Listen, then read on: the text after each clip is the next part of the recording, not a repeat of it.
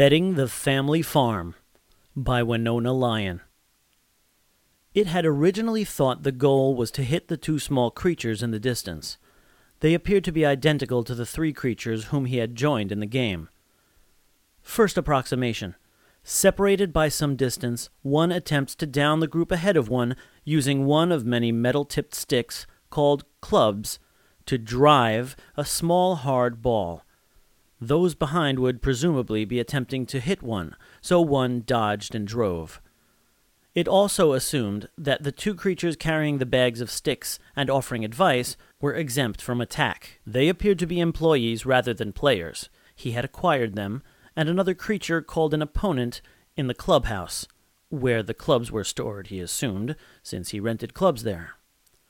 On his first hit, the wind caused him to miss the creature. His companions looked at him oddly. He checked his vid projector. No, the device was working perfectly. He still resembled the creatures whom he accompanied. "God, you've got some drive," his hired creature said. His partner played. Interestingly, he took 3 hits called strokes, and the accompanying figures, caddies, marked them down. As the game progressed, it rapidly came to new conclusions.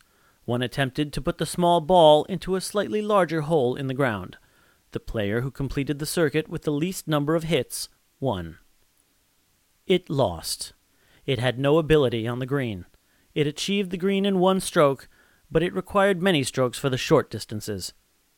At the 19th hole, which it discovered was a joke describing place of libations, it was expected to buy drinks because it lost. His opponent said, "Tomorrow morning, same time?" After the opponent left, its caddy said, "He's a hustler. You need some practice putting." They went to a small area, a green without the surrounding rough, and it practiced. Afterwards, it beamed up to its ship and pulled off its body armor. It scratched its belly and genitals with satisfaction. The body armor was getting a little tight, but very few could even get into their first body armor, much less play an active game. The perfect rest and recreation, beaming to a strange planet, getting into the fresh planetary air, striding across the surface, using one's wits to understand the creatures. It sighed, contented.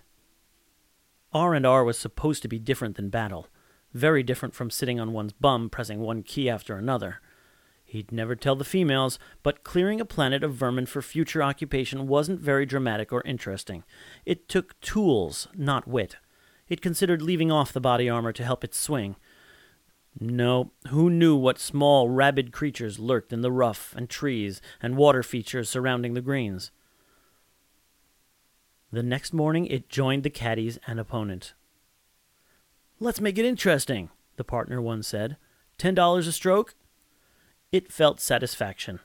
It had successfully deciphered hustler, one that takes advantage of the naive or less skilled to live by betting. It was reminded of home. Yesterday it would have lost $240. After putting practice, its caddy said it would kick the creature's butt.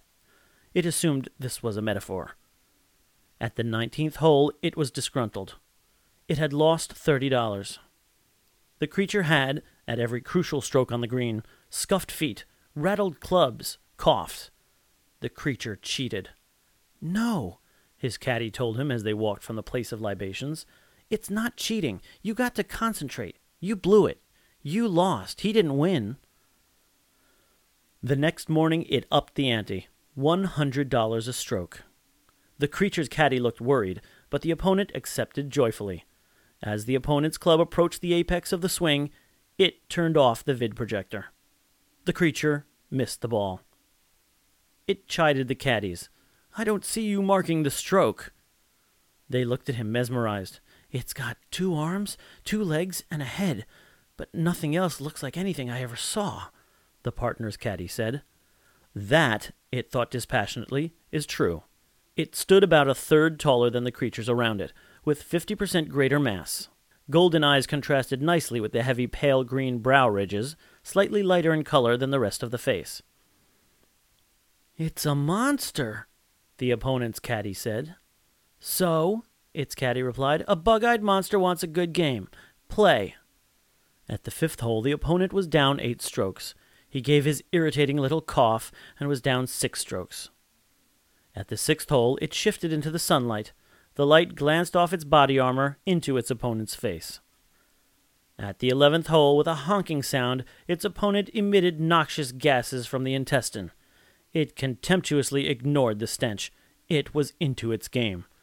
At the 14th hole, its opponent attempted to bash it with a club. Is this within the rules? No way is that within the rules, the 2 caddies agreed. 10 penalty points. At the 18th hole, the opponent said, "You'll take a check?"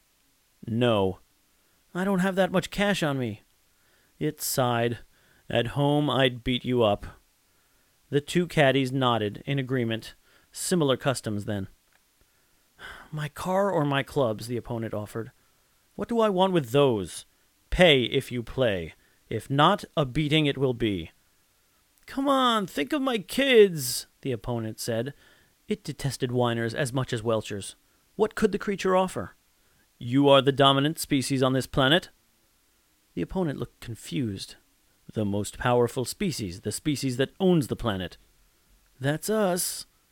"We play for planet dominance." "Planet dominance. I got that already. What if I win?" "Cash."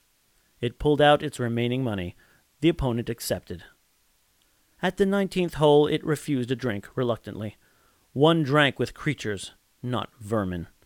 It would miss the caddies, but a bet was a bet.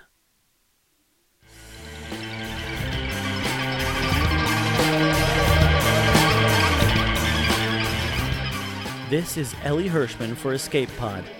Visit us on the web at escapepod.org.